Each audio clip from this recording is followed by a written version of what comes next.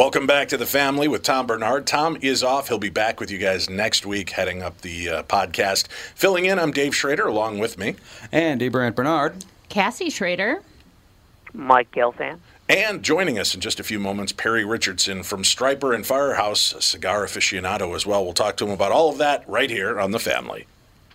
Tommy, I never believed it until now, but apparently you're a pretty big deal. Was there ever a question in your mind? Well, you might say I was a doubting Thomas. See what I did there? Yes, how incredibly clever. Anyway, what's your point? Well, last month I was trying to find you a car to replace the Mafia Mobile and suggested leasing a Nissan Altima as it was impossible to find your first choice. I love that Altima, and I'm actually looking forward to checking out the all-wheel drive as soon as it snows. Well, apparently someone at Nissan was listening to us, and at this month at Coon Rapids Nissan and Burnsville Nissan, we can offer short-term 18-month leases. That's actually pretty smart. By then, the chip shortage will be over, right? Man, I hope so. The only chip shortage I want to hear about is Bilski dumping one into the bunker.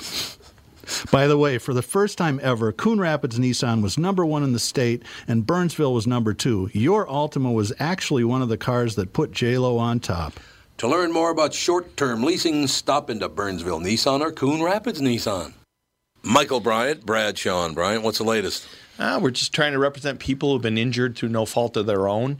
We're trying to talk to them before they talk to an adjuster or before they take a settlement that isn't something they should get based upon their injuries. How many people are out there not in the law business, that love to run around scaring people before you even get to them? Well, adjusters want to settle cases and Right. they want to close files. So based upon that, they do what they have to. I think there's a lot of circumstances where they probably act as attorneys where they're not attorneys, and they try to explain people's rights, or they give them a certain view that if they look at it. And what I always say is this: if the adjuster really truly thinks the offer they made makes sense, they'd have them come see us. And that's exactly my question is, you have to understand who has your best interest in mind, correct? Well, you want to know what your rights are. Whether or not you decide you're going to hire us or not, that's a choice. It's a free consultation, and you want to understand what all your rights are and what coverages you have. And plus the fact I hang out with you, so you got to be a good guy if I'm hanging out with you. Maybe. Okay. Ladies and gentlemen, Michael Bryant, Bradshaw and Bryant.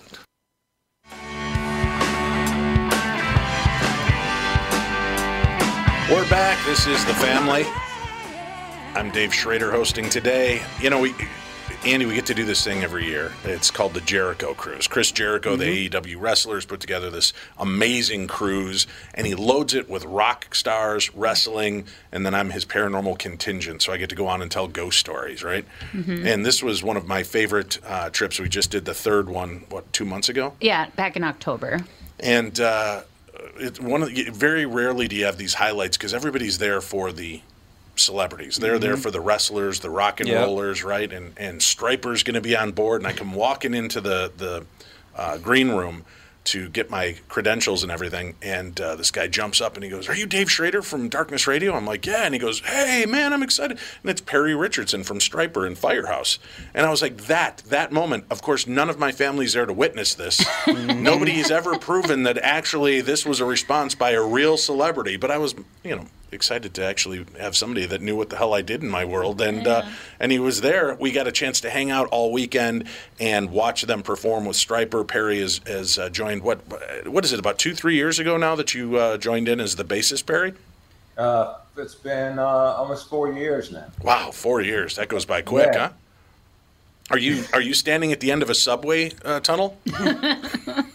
Do I sound that way? You sound a little far away, like you're afraid the COVID that Tom has might somehow get to you over the lines. It won't, I promise. If you step up closer, we'll get to hear you. Expensive microphone, I guess. Yeah. Well, it's good to have you here, man. We had a great chance to hang out and have some fun. I know you spent quite a bit of time in the cigar lounge hanging out between shows.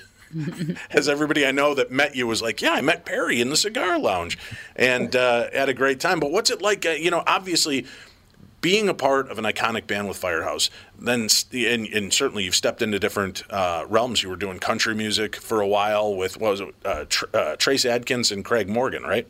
Yeah, I did that for, I guess maybe 17 years I was in Nashville.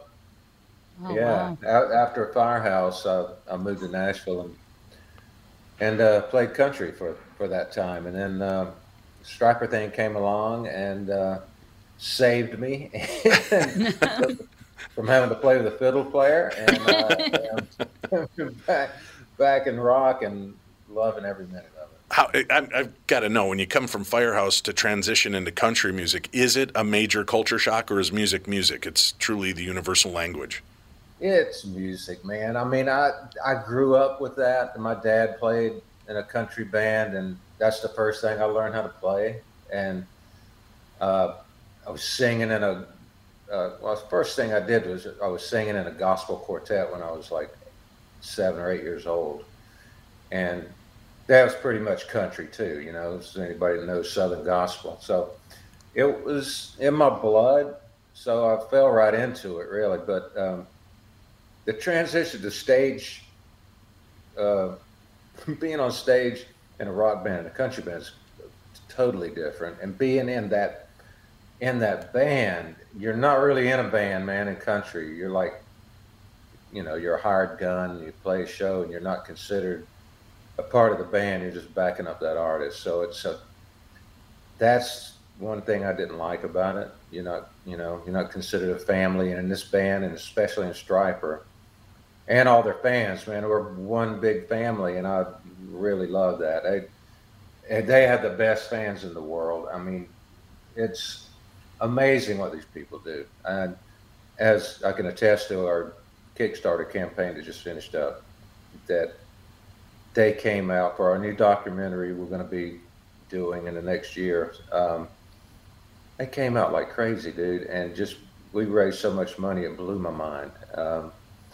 So we're super excited, and I'm just happy to be a part of this thing with them. They were one of my favorite bands back in the 80s, and my favorite color is yellow and black, and I was meant to be here. So, well, I had to laugh. Earlier this week, we had Kostaki on talking, and of course, riffing on football, and he talked about the Pittsburgh Steelers game, and he said, the last time I've seen that many people dressed in black and yellow that depressed was when Striper retired. And we had to inform him Striper's still kicking and moving along. But it's fascinating to see you up there with this band. It looks like you've been a part of that since day one. And I know, having only been a part of it for 4 years, was it an easy blend for you once you got in? It took me about a year to really fall into it, because it's such a different style music than Firehouse was. Right. Firehouse was more of a straight ahead groove kind of band, and Striper does some crazy stuff, man. It wasn't what I was used to playing and the way I was playing, so I kind of took what they did in the past and put my own spin on it, and I play with a different style, and it's worked out. They love it, the way it feels, and the vocals feel good. We're doing some great harmony work together, and I feel like I've been there a long time now. It's coming natural to me on stage finally. So it's been sweet, man. I've got to know. I mean, it's obviously Striper is known for being this Christian heavy metal band, which seems like a very strange dichotomy. I remember when Striper hit, and my buddy's brother was really into Striper, and as soon as you hear Christian metal, my mind kind of flew out the window. I'm like, I don't. Is it just all Jesus anthems with, because I came from a Lutheran background, and when I had to go in and sing hymns, that is not something I thought would ever be contextually entertaining in any kind of music venue. And then we'd be in the car, and his brother would play a cassette and not tell us who it was. And I remember thinking, man, this is great. Who's this? And he's like, I don't know. I just recorded a bunch of songs. So he'd make us listen to half the album before he'd tell us it was Striper. And so that's my indoctrination to it, other than just seeing the black and yellow everywhere. You said you were an actual fan of Striper. Did it speak to you as well? I mean, that's pretty powerful that they took this stance that, hey, we're rocking out for God, right? And I mean, this is kind of the way they've always been. Yeah, I mean, to tell you the truth, that's not what drew me to them. Mm-hmm. It was their music, and I loved that sound, and I didn't even really know that they were a Christian band until probably several months into it, and I started back then, I barely listened to lyrics, I'm Right. like listening to the melody and and instruments and all that, and started paying attention. I was like, wow, oh boy. That's never a good. That's a sound you don't want to hear from your guest or a doctor. Oh boy. I have a new French bulldog puppy, Wow. and he's like rolling around going crazy. So sorry about that. No problem. Anyway, Well, if you think about it, I mean, Stryper being Christian metal isn't that big of a leap, because I would say the vast majority of metal motifs probably come from the Book of Revelation. yeah. The Four Horsemen, the Lakes of Fire, all that kind of stuff. It's all from that one book. So it's like, and now instead of just going with the Book of Revelation, you got what, 20, 30 more books to choose from. So you got plenty of material. Andy, you are missing your That's a good way to calling, look man. at it. You need to be the PR guy for Stryper going forward. We don't limit our metal to just one book of the Bible. You get them all with Stryper. Doing a gospel theme album this time. Well, going into a band like this, which is well established, has really continued on, and is doing this. Was it a surprise to you that here in the 21st century and in 2021, Stryper is still so loved and followed? To me that was a surprise. When we went on the cruise ship and I heard Stryper's going to be on, I'm like, my God, I know Jericho is a fan. How long has it been since just a few years ago they put out a new album? Oh, they really have never broken up officially. They've just had these hiatus. Is it surprising to see this kind of love and support still for the band? It is, man. With Firehouse, we didn't come out until 1990. Right. So we don't have all those years. That Stryper was out in 83, 84. That's a long time. And the bands that were there in the beginning are still there. And we would do a lot of interaction with them through Patreon and the fan club and all this stuff. And it blows my mind how dedicated they are and what they will do for this band. It touches my heart. It's changed so many lives. I mean, we get story after story after story, which is a lot of what this documentary is going to be about, how this band changed the life of so many people, without, going to church and having somebody preach to you and scare you to death to follow Jesus. This band did it in a whole different way and brought a lot of people there. And I think that's wonderful, and it's that's what surprised me, I guess, is how long and dedicated these people have stuck with them and still love them. And it's amazing. And I'm going to strangle my dogs. That's all right. We used to have 3 dogs at a time in studio, and they made plenty of sound. So we're just getting our due. I think my favorite part of being at the concert, right? I've been to music. I love live music, and I always watch, Rod Stewart's kicking soccer balls into the audience, Billy Idol signing Frisbees and throwing Frisbees into the audience. Stretch, what do you think the band Stryper is chucking out to the audience? What do I think they're what? What do you think that the band Stryper is throwing out to their audience from the stage? Maybe the King James version. Yeah, they are throwing out Bibles. Yeah, little mini Bibles. Yeah, they were throwing Bibles with the Stryper logo on the surprising. cover. Yeah. And what's funny is we grabbed them, everybody in the places are flinging them out to the audience. Afterwards, as a lark, I'm like, I got to check. And I look on eBay. They're selling Stryper Bibles on eBay for like $200. Perry, you're in the wrong business of this. If things go slow, just start selling Stryper Bibles online. That's not right. It's kind of depressing. I can't even make a joke anymore. Yeah, that's true. We have never sold one, and we never will. No. What version of the Bible is it? Is it King James? Yes, the New Testament. Yeah. Well, yeah. Yeah. Of course. Yeah. It was funny to watch the audience respond because they're like calling out, and then they just start flinging things, and people are grabbing at him. And he goes, we noticed that we used to just throw out Bibles, and then afterwards we'd see Bibles laying all over the floor. Now we put the Stryper logo on the cover and throw them out, and they all go home now with they're somebody. valuable, Yeah. That is an interesting way to market. But what's funny is our sons were with us on the cruise, Perry, and our boy Charlie has been going to church with his girlfriend pretty regularly. And he comes over to me. He's like, hey, can you go get me one of those Bibles? I'm like, are you going to try to score with a chick by showing her your Striper Bible? And he's like, no, I just want to have my own Bible, man. I'm like, okay, sure. So you were kind enough to grab me a Bible after they'd all been thrown out to the audience. Well, I still hear Striper coming from their shower every time they get in there. Yeah, that's what I say. I love about the fact music is so universal. Here I'm on this cruise with guys I've been friends with for over a decade, and we're all on this cruise, and then it's like one of those weird little dirty secrets. Everybody's like a Striper fan, but nobody's talking about it, right? And then slowly one guy just brings out his album. He's like, you think I can get this signed? I'm like, we can find out. And then, Marty's like, yeah, I really like Striper too. And Lou, yeah, this is good. And suddenly we're all in matching Striper T-shirts. A bunch of 40 to 50-year-old guys out there ramming and jamming to Striper, and we were able to do it unadulterated and have some fun. It was cute. It's cool to see that kind of music brings people together. And it's like I said, not that it's a dirty secret, but you mentioned Striper. Schrader loves Springsteen. He loves the Beatles. He loves, Guns N' Roses. Striper? Right? Really? Why? Yeah. That's crazy that attitude is out there. But then it's like I equivalent it? Is that a word? Let's market it, trademark it. Perry, when I'm on a plane and people ask me what I do for a living, I always kind of hem and haw. I want to tell them I'm a ghost hunter and a paranormal radio guy.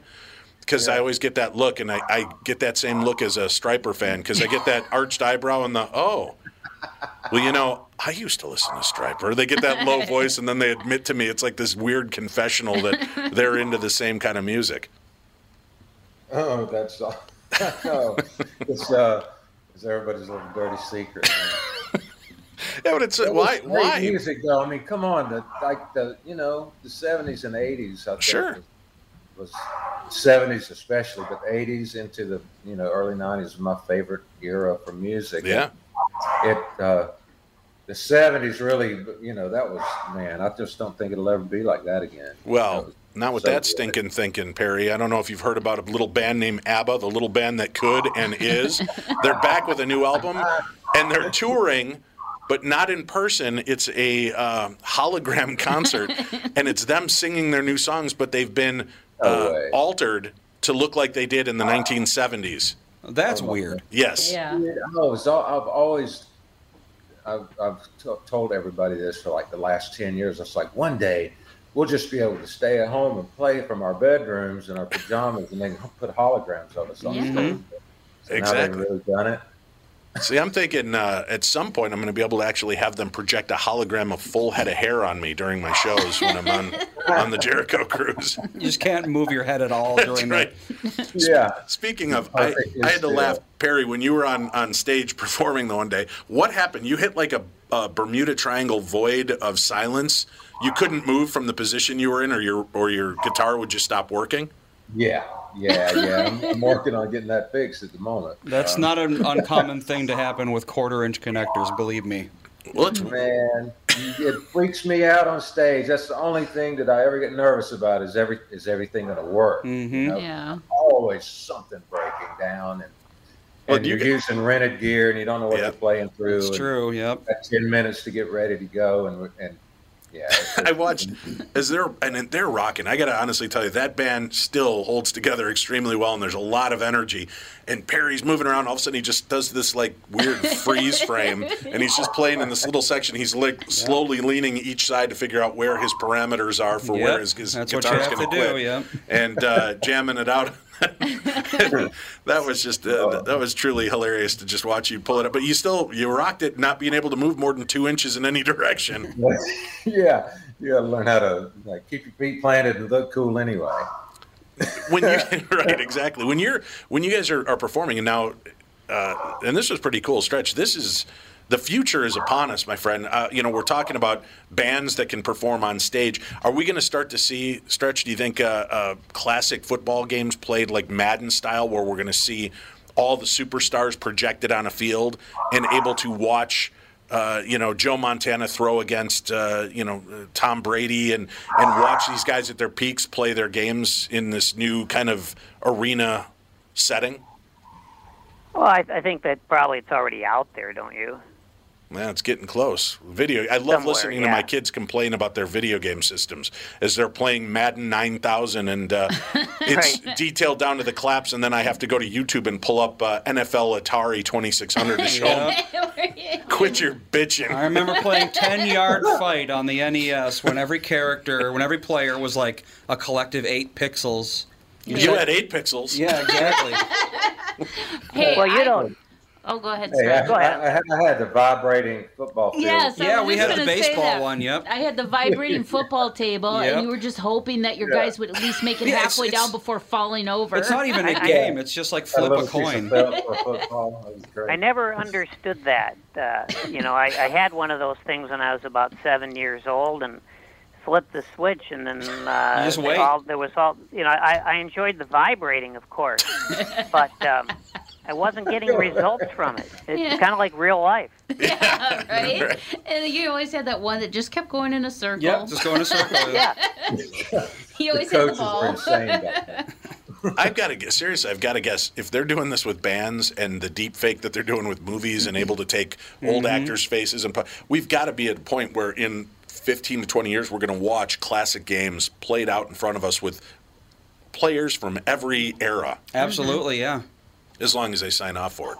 That'll be Madden 22nd century stuff going on there. Well, you can already do that. You can create a team out of people, like real-life people. You can basically make a fantasy football team and then play that team against another fantasy football team, except it's like actually being played. Right, but now that's what I'm saying. Seeing it projected onto an actual field and seeing it come together will be pretty fascinating. Well, God, people playing StarCraft is like a multi-billion-dollar industry, and that's a game from like 25 years ago. I can't even imagine how big that would be. If you want to blow your mind someday, just look up Indiana Jones or Raiders of the Lost Ark Atari 2600 game. And I got that on Christmas, and I played that thing for 8 hours straight, and it is the word. I think it's 2 pixels. Well, you don't know what the hell's going on. It's like, what is this icon supposed to be? Is that a snake? Is that a rope? Oh, I knew how to play it, buddy. I knew how to play it. But it's brutal. So not everything from the 80s carried over as fondly as Striper did, Perry. That's my rejoinder to this conversation. True. We need to take a quick break. We'll continue talking. Perry Richardson, our guest. We've got Stretch online. Andy, Cassie, myself. We'll be back with more of the family right after this. Tom here for Shift Real Estate. I met the folks from Shift Real Estate last year on our way to Key West and loved their story. Shift Real Estate saves home sellers thousands of dollars on real estate fees because they list for a flat fee of $5,000, and that includes photos, MLS listing, online marketing, and the assistance of a full-time realtor. Tell Shift about your home, and they will tell you how you can save $10,000 or more. Shift Real Estate, the common sense way to sell your home. Visit shift2sell.com because life is expensive enough. It's Tom again from my friends at Profile. I've been telling you for months how easy and effective my Profile journey has been. I've lost over 100 pounds, and I'm keeping it off, all thanks to my Profile coach, Haley. She really cares about my progress and is doing an amazing job helping me maintain my weight loss. Profile's customized plan will get you to your goal. They're with you every step of the way, giving you encouragement and keeping you on track. I know you've tried other weight loss programs, but Profile is different. Trust me, it worked for me, and it will work for you too. Join Profile this month and take advantage of their buy 3, get 3 deal. Pay for 3 months of health coaching and get 3 months absolutely free. Profile has 6 metro locations as well as Waite Park, Mankato, and Rochester. Visit profileplan.com/Twin Cities today to set up a free consultation. That's profileplan.com/Twin Cities, profileplan.com/Twin Cities. We're back on the family. Perry Richardson, our guest today from Firehouse, now from Striper. You've got, now, is a new album forthcoming? You guys are working on one right now, Perry, is that right? Yeah, we'll be going in.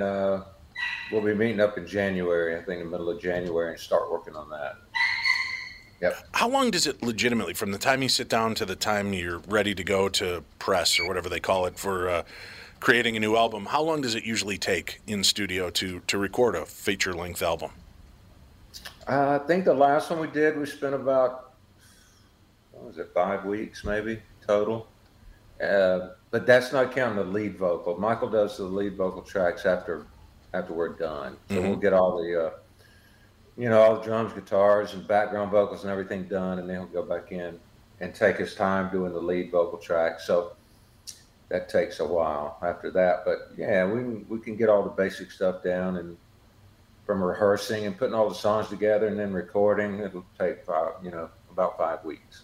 Have you been watching this Beatles Get Back special on Disney Plus by any chance? No, I have not. There's so many amazing scenes where they've got like half a month to come up with 14 new tracks, and then they're supposed to do a TV special and a live performance, and they have no songs. They're literally, you're watching Paul McCartney hammering out the beginning of Get Back, and they're just each building their own songs. Do you go in with like, oh, I've already written 8 songs, now we just have to flesh them out with the music? Or is it a lot of tooling around and hey, I got this idea, what do you guys think of this riff? Yeah, okay, we could build on that. How does it really work? Yeah, we don't have the money Def Leppard does to go in and sit around in the studio and write for a year. So we got to have it pretty much, we got to have a good idea what that song is before we get together. So we'll trade ideas online and send MP3s back and forth, and here we do this and this. And so when we get there, we've got a decent idea of what it's going to be like, and then we'll get in there and rearrange and start working on the vocal, because usually when we're sending stuff back and forth, there's no vocal lock track on it, so you really don't know what the melody is or anything yet.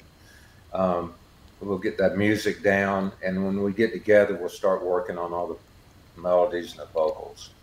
Well, I'm hoping that you're done by mid-February so you can go on the ghost hunt with me when I hit Savannah, Georgia. Yeah, I am thinking, I'm keeping my fingers crossed, man, but I think I'm going to be home. We're looking awesome. I think my flight coming back right now is scheduled for like the 21st or something. And I think that's from the 27th or 8th, something like that. I think so, yeah. I'm not up on it. Yeah, we're going to be out in Savannah, Georgia doing paranormal investigation and kind of a small paracon with Cindy Kaza from the Holzer Files and myself and a few select other guests. But some of your buddies from the cruise are going to be there, Perry, and I think they're excited that you might be able to make it. So, dude, I'm going to be. We'll me and Shelly and the dogs will hook up the new RV and bring it down and find us a cool campground to hang out in. Excellent. Down there, yeah. Very cool. Be a little vacation for us. Yeah. Now, you've got, obviously, and Stretch, they just did this, opened up a GoFundMe online to build this documentary. And it had these different levels. And, they were like, for $100,000, we can do a documentary like this, more like a VH1 behind-the-scenes 45-minute special. For $150,000, we can reach this. $200,000, we can reach it. And the band hit in very quick time, $220,000. So you guys are going to do a full-length feature documentary on Stryper at this point. Yeah. It's blowing my mind, dude. I mean, I personally was like, how are we going to raise $100,000 for a documentary? I had no idea that these fans would do what they did and came through. I was sitting there 3 hours to go. I texted you about it. I was like, oh my God, I can't believe we're almost going to make $200,000. And, 3 hours later, by the time it was over, we'd hit 220, and I was freaking out. Everybody in the whole band and everybody that works with us and everything, we were all texting each other back and forth those last hours, just freaking out. I mean, it was such great news that they love us enough they want to see this documentary. It's going to be a blast to record, and we're going to try and we want to make it like a movie, make it different. We don't want a behind the scenes, what the band went through and the band did this and interviews with the band. And we want to make it more of like how this band changed people's lives, and so that's what we're shooting for. We'll see how it turns out, and so we got to find us a really great director. Was there a band that really you could credit? Yeah, this music saved my life. This music showed me what music was really like. Who is that stood out to you, Perry? Judas Priest, beyond a doubt. Really? Yeah, they. I mean, if I had to pick one band that I can only listen to that band the rest of my life, that would be Judas Priest. Rob Halford is by far, in my opinion, the best singer, rock metal singer that's ever lived. He influenced almost every singer I know. Mm-hmm. I mean, he's amazing. Their songwriting was spectacular. I mean, they were the epitome of a metal band. They're the godfathers of metal. If it hadn't been for them, I don't know what would happen, man. But I was listening to them back in, I think the first album I got by then was maybe 76. And they're still going strong today. The last album they put out like a year ago, it's just unbelievable. And Rob still sings his butt off. And it's crazy. Yeah. It's great which bands are able to survive and still sound tight and sound like a good band. Stryper did. That blew me away. The voices are still there. The image, the energy is a part of that. There's a lot of bands that don't follow that now. And, like, God love him, Paul McCartney. I love the guy. I've seen him a couple times. I just don't have the heart to go see him now. When I watch him on one of the TV shows doing it, his voice is so wispy and soft and crackly and doesn't sound like McCartney. It almost hurts my soul.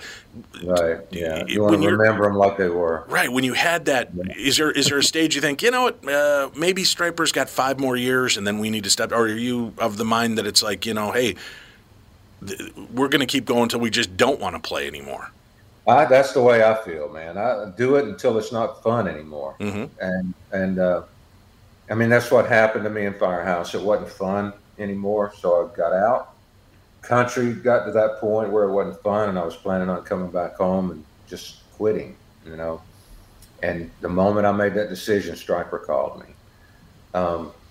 And it's fun again. I can't wait to get on stage. And I mean, if you go and watch videos of me, people telling me about this all the time. It's like, man, I've never seen somebody smile so much on stage in a rock band before. It was like, well, I'm having a freaking blast, I'm playing with Stryper, one of my favorite bands that I grew up listening to, and they're such nice guys. I mean, right. You didn't get to hang out with them, man, but if you get to know the guys in the band, you'd fall in love with them. I mean, they're... Well, even in the moments that we would talk, there wasn't that pretentiousness that a lot of celebrities have. They weren't standoffish, big smiles, shaking hands, very polite. And, we're fine hanging out with Perry. It was good enough for us. We were, our little nerd clique, we're happy. Hey, Stretch, I'm curious, was there a music form, a band, anything like that was really kind of your go-to or still is? Well, it's funny. I was just talking to someone about this the other day, and we were talking about when we were kids. What was the first record we bought? In those days, of course, it would have been a single that we probably bought in a bin at some drugstore for $0.25. And I have to say, it's kind of weird, but I think I was about 9 years old. And I purchased the song. You may have heard James Taylor do it, but it was a song called "Handyman" by Jimmy Jones, and it's a very soulful. It was race music, as they called it in those days, and it was hard to hear on local radio. But that kind of I was always into R&B, from the age of like 9. After I heard Jimmy Jones singing "Handyman," he also sang some of it falsetto, and so it was a little weird, but that probably got me into it, and I credit that for the fact that when I was 14 years old, I decided I wanted to go see James Brown play at the Minneapolis Auditorium, and so I had my dad drop me off. And I was sitting there, and of course I was going crazy listening to James Brown, and it was just nothing like I'd ever seen before. And it took me until I was about an hour in to realize that I was basically the only white person there, let alone the only 14-year-old white person there. But, nobody was paying any attention to me, and I wasn't paying attention to any of them. I was just grooving to James Brown, and it was fantastic. Yeah, I remember when I got my first turntable, I was like 7, And I remember getting it, but nobody thought to buy me any albums. So my grandfather gives me this turntable. So my mom goes here, and she pulls out her records, and she says, any album you want, you can choose. So the first album I picked, because the guy looked so happy on the cover, was I picked Elvis Presley's Blue Hawaii. Oh, well, sure. Yeah, the first album I ever bought was More of the Monkees. Mm-hmm. And then the first CD I bought was The Police, the singles. So it's weird how those moments in music history kind of stand out to you. Like, I remember buying this exact album, when it happened, why I wanted this, and what was going on, and how music just kind of, you know, I took a lot of heat because I was a huge Monkees fan growing up, watching it on TV, and then, you know, people pick on you in school, and then when they came out with the 20th anniversary concert, every dickhead that was picking on me in grade school and high school had better seats than I do to the concert. Would you say they were too busy singing to put anybody down? Well played, Mr. Bernard. I know my first cassette tape I bought. Which was that? The Bad album by Michael Jackson on cassette when it came out in 1988. I bought one album in my life, Beastie Boys' Hello Nasty. And do you still stand by that album? Does it hold up to the test of time for you? Depends on who you are. Beastie Boys. Depends on if you were born during the 3-year period that's prerequisite for liking the Beastie Boys. I didn't know there was a shelf life for that. Oh, absolutely. You've got a specific boundaries set. Certain types of music, you know, it's very period appropriate. Yeah. Oh, God. And now, you're out there, you're performing with Firehouse, you're performing with Stryper, you've been doing this. Do you get a chance to mingle with many of the other 80s and 90s musicians and celebrities, Perry? Or, you know, how does that all work? I'm curious. I'm always baffled when I hear, oh, yeah, Bruce Springsteen just met, McCartney for the first time in this year. You're like, really? How the hell did that happen? Why didn't they meet 40 years ago? Yeah, you would think they would have. That's weird. Well, you get to see, usually when we do festivals, it's when we get to hang out with the other guys. So there'll be, if there's a big festival going on, it's got like 10 bands playing, you'll get to see them. But other than that, no. I mean, I don't have my phone full of 80s rock stars. I have a few, but that are really good friends. But no, it's you usually see them on the road, and that's about it. Well, I can pass you Rick Springfield's phone number if it'll make you feel better to load up that phone with your first 80s pop star. One of my best friends that lives here in Myrtle Beach is the biggest fan in the world of Rick. He goes and sees. He bought his new dog was the I forget the breed, that dog that was on the cover of his album. Oh yeah, that like American Bull Terrier or something. Yeah, the Bull Terrier. He bought one of those, took it to a concert, and had Rick take pictures with him, and I mean he's got Rick Springfield guitars, and it is amazing. He loves him, and I've never seen him. I'd love to. I heard he's great live. Yeah. I saw him maybe at a not so great point in his life. He was playing Rib Fest here in Minnesota, so that might give you a little clue as to what it was. My buddy and I were enjoying I think ribs. I've played that before. Yeah, and he's up there and just sadly drunk out of his mind and not remembering lyrics to Jesse's Girl. And it's bad when you're up there, Jesse's Girl, and the audience, and he's walking around on people's dining tables. It was just a very surreal, what are you doing, Rick Springfield? Like how you sing a song for that many years and can't remember the words to it. Yeah, you got to be pretty drunk to not remember the lyrics to the biggest song. That reminds me of my favorite, the first time I met Ozzy Osbourne. We were rehearsing right beside him, and our tour manager knew him really well. He said, "Come over, I'll introduce you." And we walked in, and he was like, "Hello, man." And he was standing there, and they had his teleprompter up, right? And I walked up to the front of the stage, and on the teleprompter was "Paranoid." Oh. And I looked at it, and I was like, "Dude, you still need the words to Paranoid?" Been singing that since what, 72? I mean, whatever year that came out. Well, Perry, laughing at him. He's like, "Oh, yeah, exactly." I saw Sinatra perform here in '91 when the Super Bowl came, and it was his last tour, and he would always go to whatever city the Super Bowl was in and perform just before it. And we went to see him, and he blew a line in, I don't know, Fly Me to the Moon or something, and then he starts laughing at himself. He goes, well, at least you know I'm not the Manila Vanilla guys. Manila Vanilla. Yeah. Frank was very up on it, you know.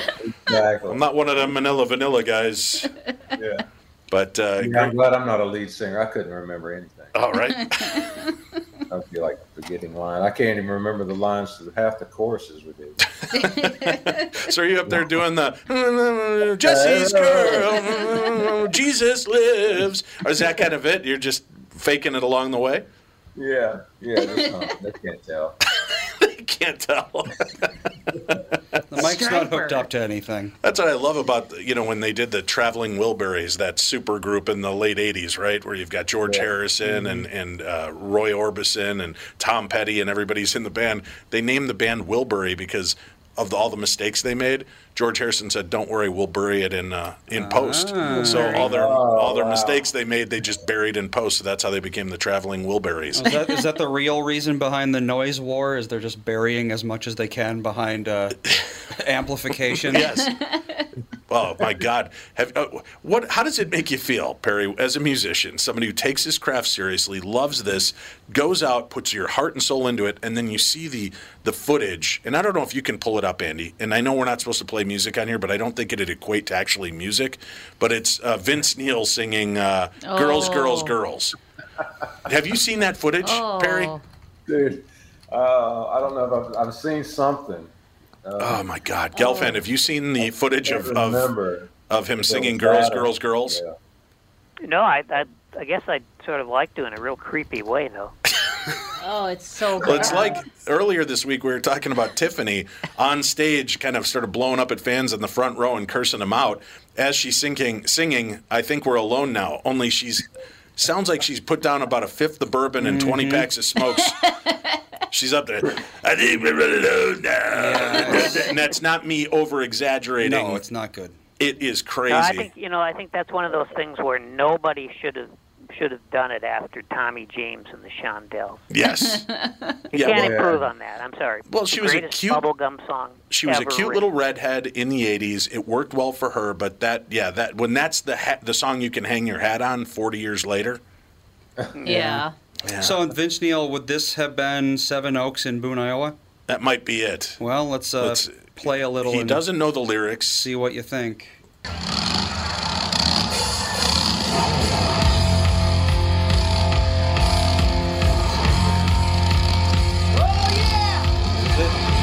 I don't know. Usually they just show the chunk.